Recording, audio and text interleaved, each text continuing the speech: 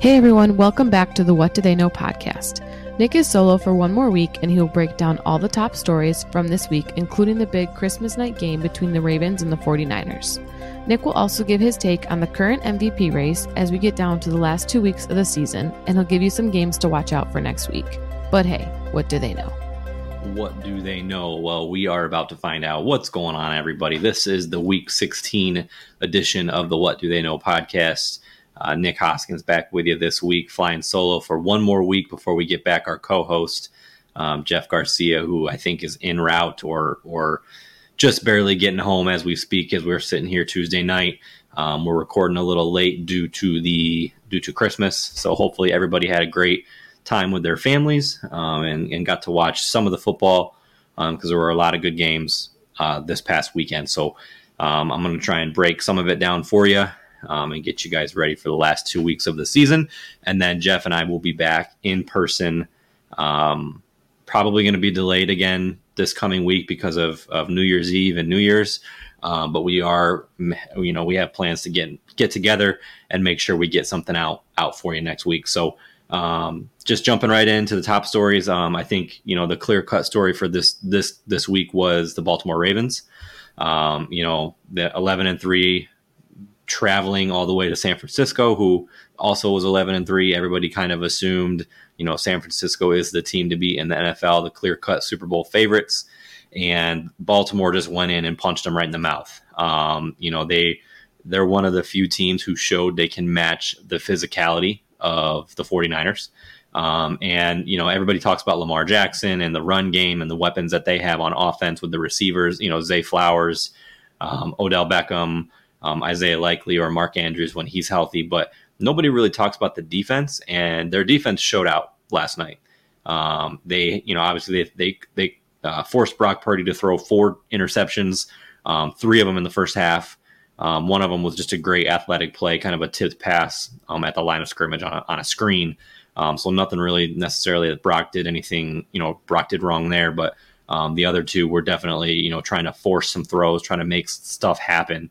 And the defense just jumped in and made plays and did what they did. So I feel like their full effect was on display last night from their offense to, like I said, their defense. And when you consider they did not get off, they got off to a very ominous start with a crazy play that I've actually never seen before, with Lamar Jackson tripping over one of the umpires in the end zone and trying to throw the ball away, which he then got called for intentional grounding and ultimately a safety, which was bizarre. Like I said, I've never seen that before. He was scrambling to his left, trying to evade some pressure. The umpire slipped in the end zone, and so he was just kind of laying there. And Lamar obviously didn't see him. His back was to him, so when he tried to scramble, he tripped over him and ended up throwing the ball away. And like I said, getting a penalty for intentional grounding, which ultimately, when that happens in the end zone, that's a safety. So bizarre way to start the game. I think that was in the first 5 minutes of the game. You're down 2-0 for something that really you could say wasn't even their fault. It wasn't anybody's fault. It's just something that happens. But they battled back. I kind of felt like when that happened, that was a sign of things to come for the night. I kind of felt like, that was the 49ers gaining their momentum in maybe a way that nobody saw, but nobody saw coming. But that didn't happen. Baltimore, credit to them. They kept going and they made plays and they won that game handily.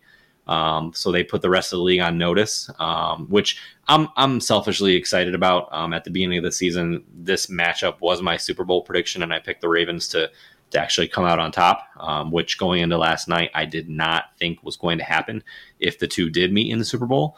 I kind of felt like it was the Niners to lose, and the Ravens went out and showed me and showed everybody else that they are the team to beat in the NFL. So that was I hope we see that rematch again, because there was so much energy, so much adrenaline in that game. Defenses were just flying around. Receivers were trying to make plays. McCaffrey, George Kittle, everybody. There's just a ton of stars on those 2 teams, so I would love to see that rematch in the Super Bowl. One of my top stories is just what a terrible take I had last week. I'm kind of putting myself on blast here, but for those of you who listened last week, one of my predictions was that the Chiefs were in a really good spot to actually sneak, kind of come out of nowhere and take the number 1 seed from both Miami and Baltimore, given the schedules of all 3 teams. Kansas City had on paper a much easier schedule, and Baltimore and Miami both have a really tough schedule to end the season. But it was the complete opposite. Kansas City looked absolutely horrible against the Raiders on Christmas Day. And both Miami and Baltimore ended up winning their games, which were tough matchups that they were both expected to lose. So now, obviously, that is not going to happen. And that was a really, really, just horrible take from me, honestly. But the bigger story is obviously not my take. It's how the Chiefs are playing and just how disjointed they are. I feel like, they tricked me with their win against against New England. I think they put up 27 points and it, kind of seemed like maybe they were going to figure it out. And it was just the opposite. They, from the very beginning of the game, 2 straight 3-and-outs to start the game, which the Chiefs never do, much less twice in a row. They had 2 plays in a row on offense that were turnovers. It was a fumbled exchange between Mahomes and Isaiah Pacheco, and then an interception from Mahomes, and both of those got returned for a touchdown. So you're talking about 2 back-to-back plays spotting your opponent 14 points. And it's just, you can just kind of see it. It's starting to become more and more visible. Obviously, you had the outburst from Mahomes a few weeks ago in the Bills game, but this week, you had Travis Kelce slamming his helmet on the sideline, and then there was that clip of Andy Reid kind of putting him in his place, for lack of a better term, and basically telling him that to cut it out. He kind of gave him a shoulder shiver, which you don't really see anybody in the NFL do, much less a coach. Kind of lower his shoulder into him, and it was a pretty heated and pretty passionate conversation. So you can kind of obviously that stuff is starting to bubble over, and things are coming to the surface, which there's just got to be so much frustration with that team. Think about the fact that they're defending Super Bowl champs, and how stagnant their offense is right now.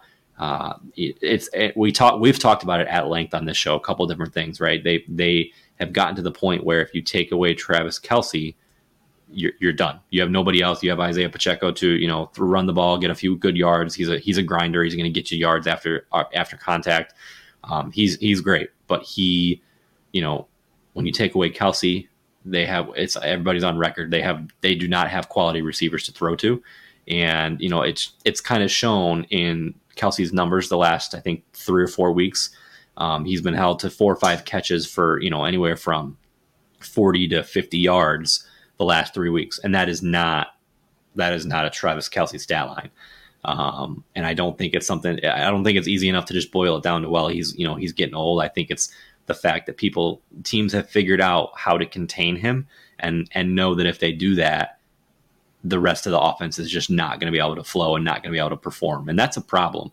It's never good when you can eliminate one person from your offense and basically take away your entire game plan. So the Chiefs, man, I think that, Jeff called it super early this season, and so credit to him. They very easily could be one and done in the playoffs, because you think about the seedings in the AFC right now, 1 through 7. Who do you feel like where you can look at them and say, oh yeah, the Chiefs are definitely going to beat them? I mean, you look at your wild card teams right now, they're the options of who they have to play. I'll read it off as of we sit here, Tuesday night. So the 3 wild card teams are, excuse me, Cleveland at 5, Buffalo at 6, and Indy at 7.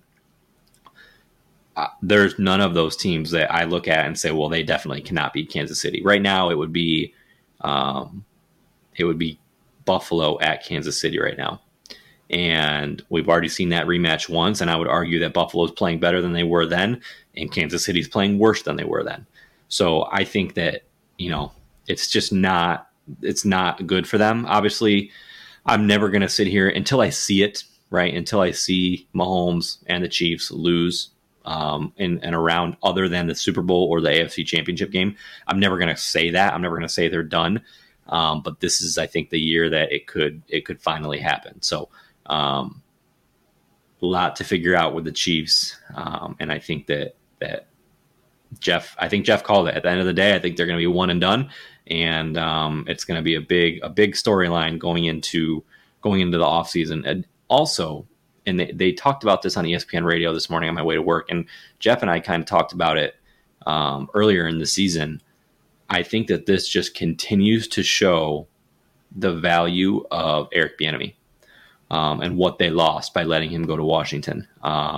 Because again, he was kind of the silent man. Everybody was giving credit to Andy Reid as being the offensive mastermind, and he probably is. He's probably a good majority of it. But when you lose Eric Bieniemy and you bring in, what was his name?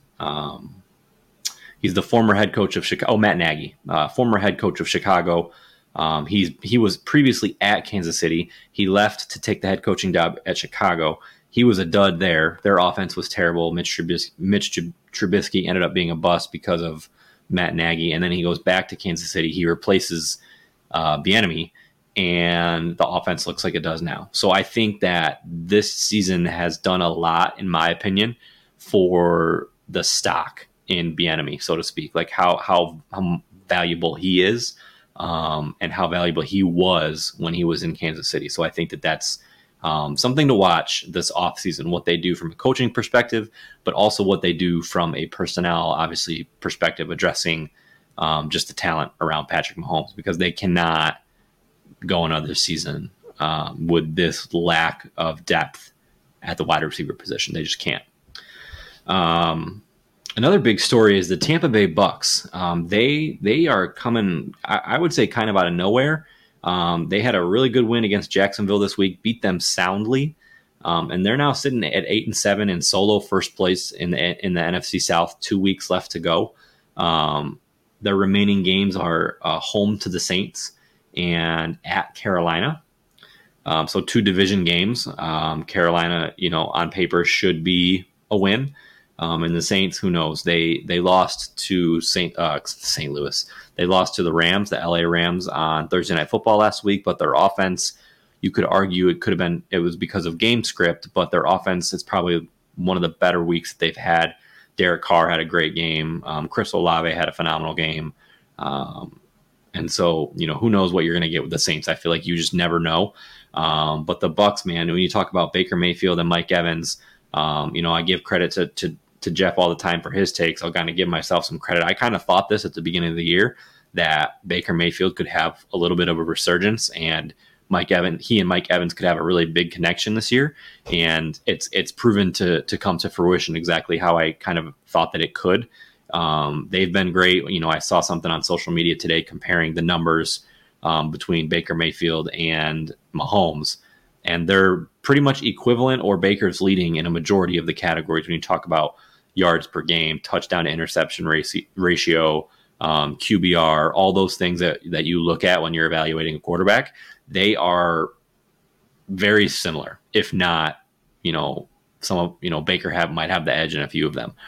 So he's having a great year. He's getting himself, I think he went to Tampa Bay on a 1-year deal. So he's definitely getting himself a contract somewhere. If it's not an extension in Tampa Bay, who knows? It could be. But really happy for Baker. I've always been a Baker fan. I know he's kind of,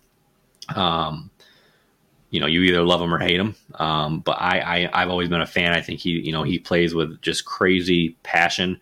And, he's always been one of those guys where if he has momentum, or if he's on any sort of hot streak, watch out, because he's a force to be reckoned with. And I feel like he's on that right now. So they're having a great season. Credit to him and Todd Bowles. Everybody, my co-host included, Jeff, really, I think he picked them to finish last in the division with our predictions at the beginning of the season. And everybody kind of chalked it up to a rebuilding year for Tampa Bay. And it clearly has not been. It looks like they might, end up taking the division and have 9 or 10 wins, which, this division, everybody always jokes that you can win this division with 7 or 8 wins.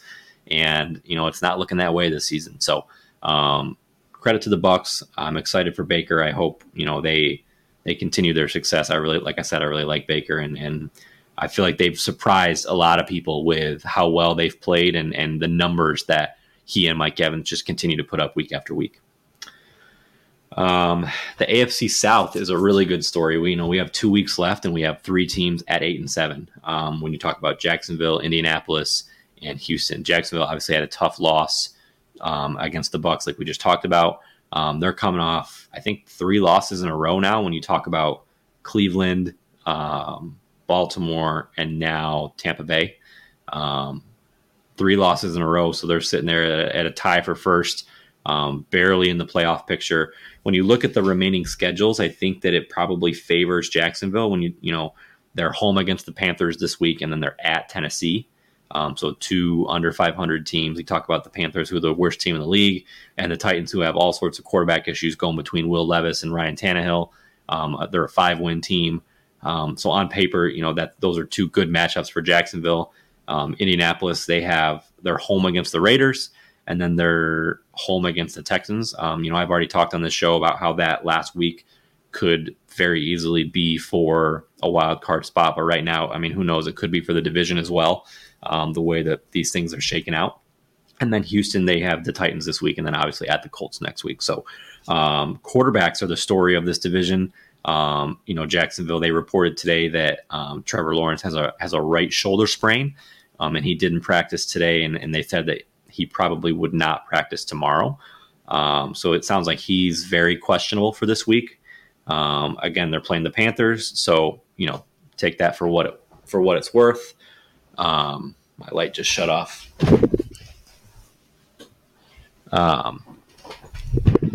Take that for what it's worth. Who knows what the Panthers are going to produce every week. And then again, the Titans next week. And then obviously you have Houston with CJ Stroud, who, he's missed now 2 weeks in a row. They were able to salvage a win the first week, but then got pretty much walloped by Cleveland this week and Joe Flacco and the hot streak that he's on. So lots of quarterback issues or I guess questions in this division.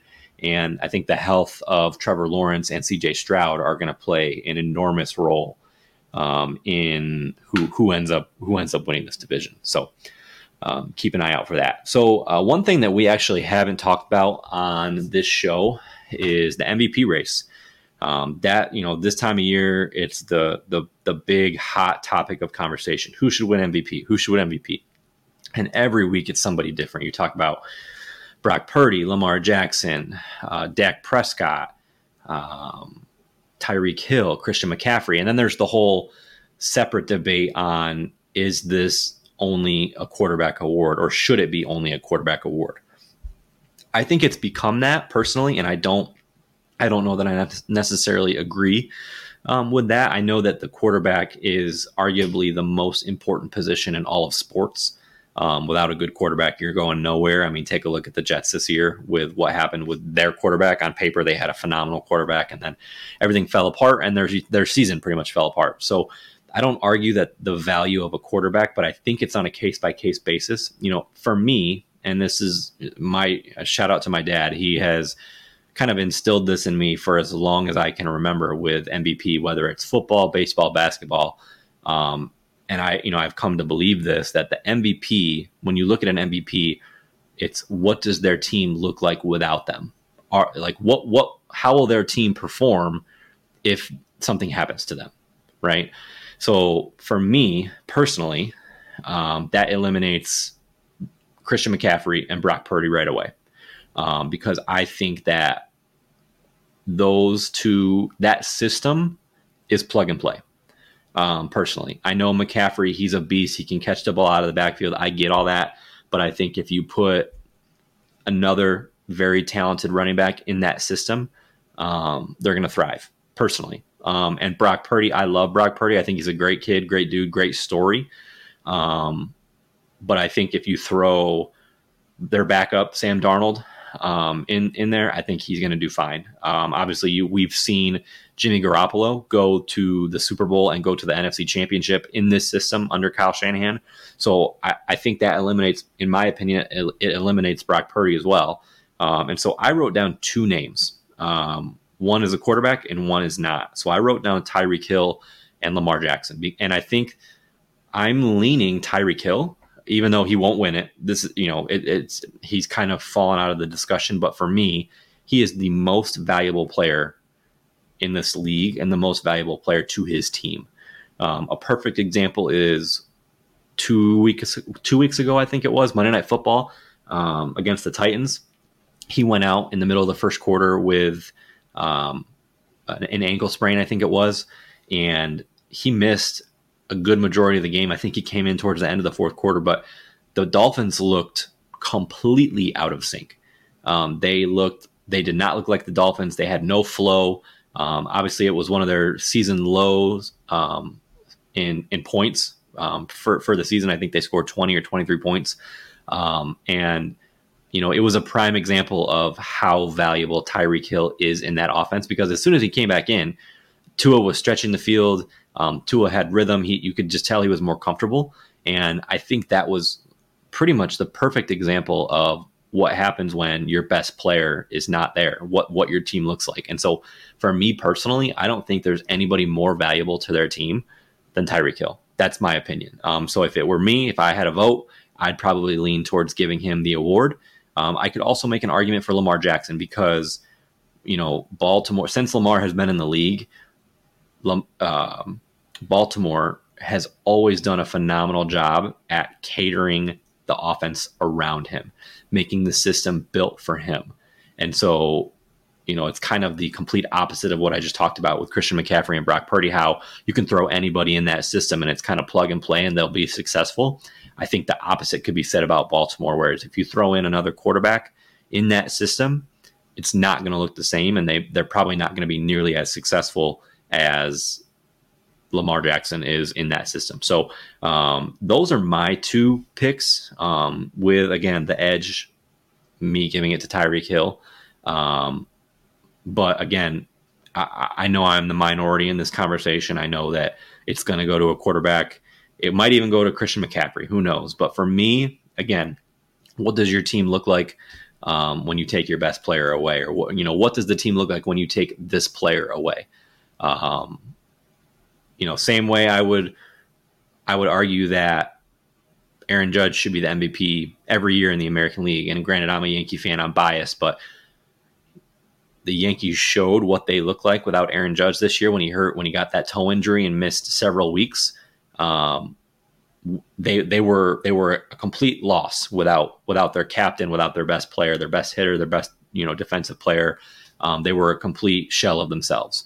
Whereas Shohei Ohtani, again, this is a baseball conversation, so maybe not everybody's going to be into this conversation and understand what I mean. Shohei Ohtani is a generational talent. Obviously, he's the next Babe Ruth. Some people say he's better than Babe Ruth. He can hit, he can pitch, he puts up phenomenal numbers. But if you go to my argument, which is what does your team look like without you, the Angels are still a subpar, terrible team without Shohei Ohtani. He doesn't bring them to that next level of success where Aaron Judge does. And I think the same conversation can be said in the football field for Tyreek Hill and Lamar Jackson. Those guys elevate their teams, whereas if they weren't there, these teams would not be successful. So again, I think that's why I have those guys in there, and that's why I eliminated the two candidates from San Francisco, because I think San Francisco would still be without one of those two guys, would be in those two guys being Brock Purdy and Christian McCaffrey. I still think that San Francisco would be a 10 plus win team easily. So that's my take on the MVP race. I'll be curious to see what Jeff says when he comes back as to who his MVP would be. I know my thinking isn't necessarily in line with the majority of people when it comes to the quarterback position, so that's fine. But that's just the way that I've always been. That's where my dad taught me, and that's kind of the way that I've always been ingrained and thought about it. So yeah, I'd love your guys' feedback on that. Feel free to, message me or comment on the link when we end up posting this, and just, if you agree, if you think I'm crazy, who your MVP should be. I think that would be a great conversation for next week as well when Jeff comes back.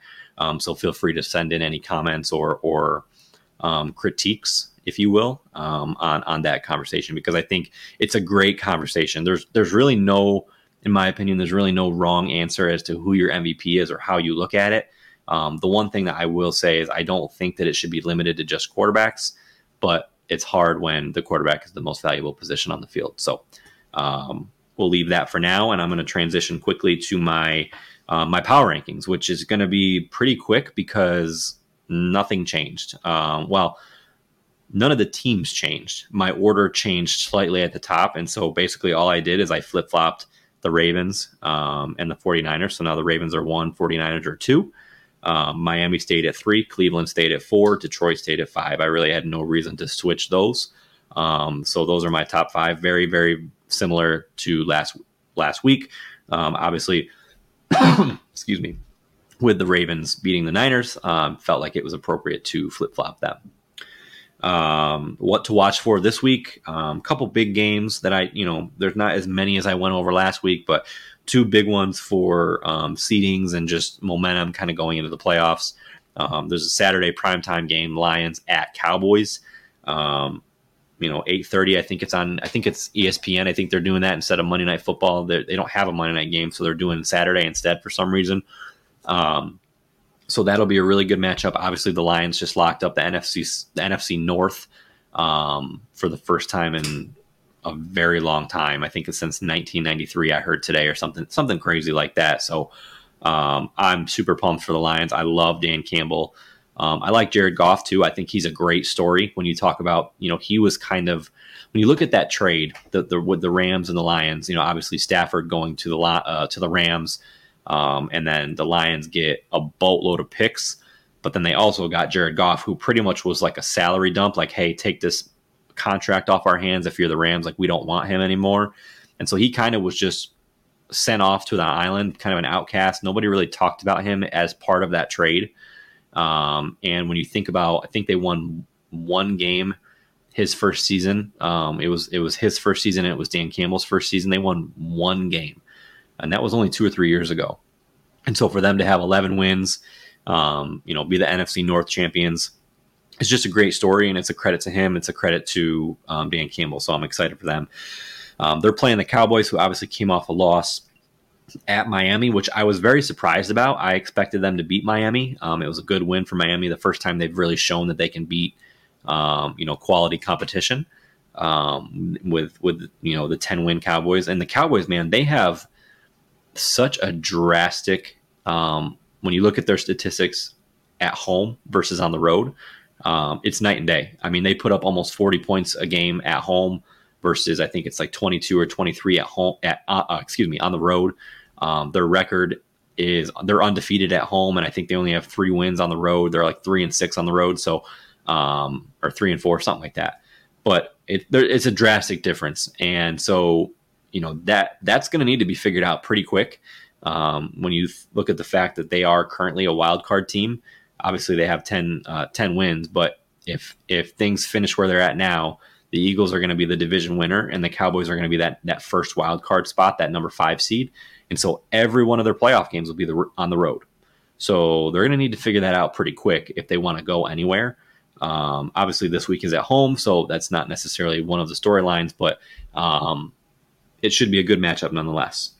And then probably the game of the week is Miami at Baltimore, and it's actually a 1:00 game on Sunday. I was pretty surprised that didn't get flexed to either a primetime game or at least a 4:00 game. I don't know why it's at 1:00. I don't love that, but nobody cares. The NFL doesn't care what I think. People are going to watch regardless, but it's going to be a phenomenal game. 12-3 versus 11-4. So Baltimore currently has the number 1 seed. Miami's right behind them at the 2. And obviously that could flip flop if Miami pulls off the huge, I think it would be a massive upset.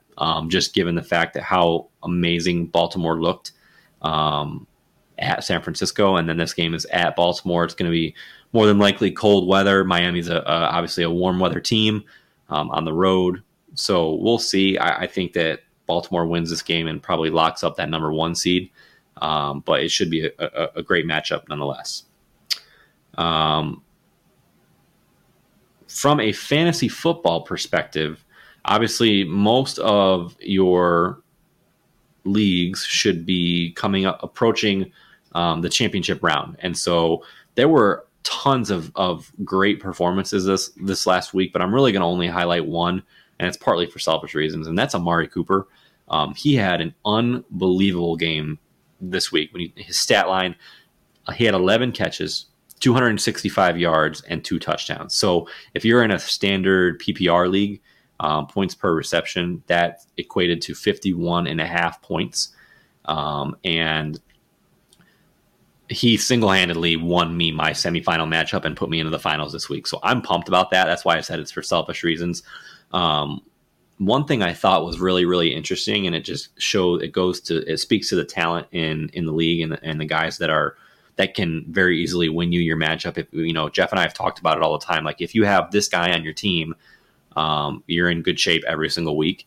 And so I had 2 different semifinal matchups this week in 2 leagues, and I was facing the same 3 guys in both leagues. The quarterback was Lamar Jackson. The running backs were Christian McCaffrey and Kyren Williams, the running back from the Rams. Both teams in 2 completely separate leagues had those 3 players. And I thought that was really interesting because that shows you that those are guys, and you don't typically think of Kyren Williams in that category, but he's had a really good season, and obviously McCaffrey and Lamar Jackson, they go without saying. But I thought that was really interesting. Like I said, it goes to the point that me and Jeff have always talked about, where Travis Kelce, and obviously not so much the last few weeks, but he used to be that guy. If you had him on your team, you were in good shape every week. And this season, it seems to be Lamar Jackson and Christian McCaffrey, which is why both of those other teams I was facing were in the semifinals. So I just thought that was really interesting. But Amari Cooper had an amazing week. George Pickens had an awesome week, which I would venture to guess most people had him on their bench, just because the Steelers have shown no signs of offense. Pickens hasn't really put up any big games, but he had 150 yards and 2 touchdowns, had over 30 points. So if you started him, good for you, man. You probably did, you rewarded yourself in a big way by making that decision, but I would venture to guess that most people did not start him. But nevertheless, we are approaching championship week for fantasy football.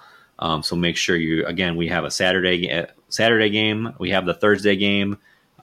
Jets at Browns is the Thursday game this week. So Amari Cooper's playing. Obviously, Joe Flacco, if you're desperate for a quarterback, he might not be a bad start, but the Jets do have a phenomenal defense, pass defense specifically. So I'm actually myself not totally comfortable with the Amari Cooper matchup, even coming off of that phenomenal week, just because the Jets cornerbacks are both great. But we'll see what happens there. So make sure you pay attention to your lineups, and good luck going into the championship week in fantasy football. If you're like me, I've already won because I'm in a money league, and we do 500 for first place and 200 for second place. It's a 14-team league, so the pot was pretty big. So I've already won at least a little bit, but obviously it would be nice to win the full pot. So good luck to all of you. If any of you have been able to make a championship week, and then we are going to finish off by just doing our picks for next week. I'm at a loss. Jeff has officially, I think, mathematically. No, I mean I would have to go 2-0 the remaining 2 weeks, and he would have to go 0-2. But I went 0-2 again last week, and just two horrible picks. Obviously, the Chiefs at the Raiders, which I already talked about, they were my lock. I was convinced they were going to not only win that game, but they were going to take over the number 1 seed, which just did not happen. And then the Colts over the Falcons. That I literally sat there on Sunday and I was like, this makes no sense to me. How does this outcome happen? When you take a team like the Colts, who have been on fire, have been having all these big wins, and then you take a team like the Falcons, who we just talked about, had probably arguably the worst loss of anybody this season. The clunker that they had against Carolina, the 1-win Carolina Panthers, they had just come off that terrible loss, and then Atlanta decides to beat the Colts.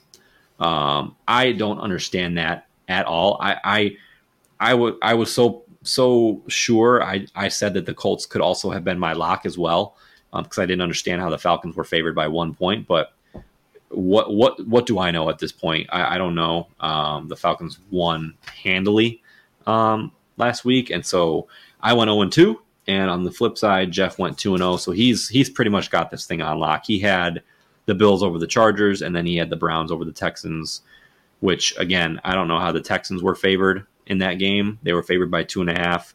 when you talk about the fact that CJ Stroud was out, the Browns have been on a hot streak. That line made no sense to me, but Jeff took advantage of it, so good on him.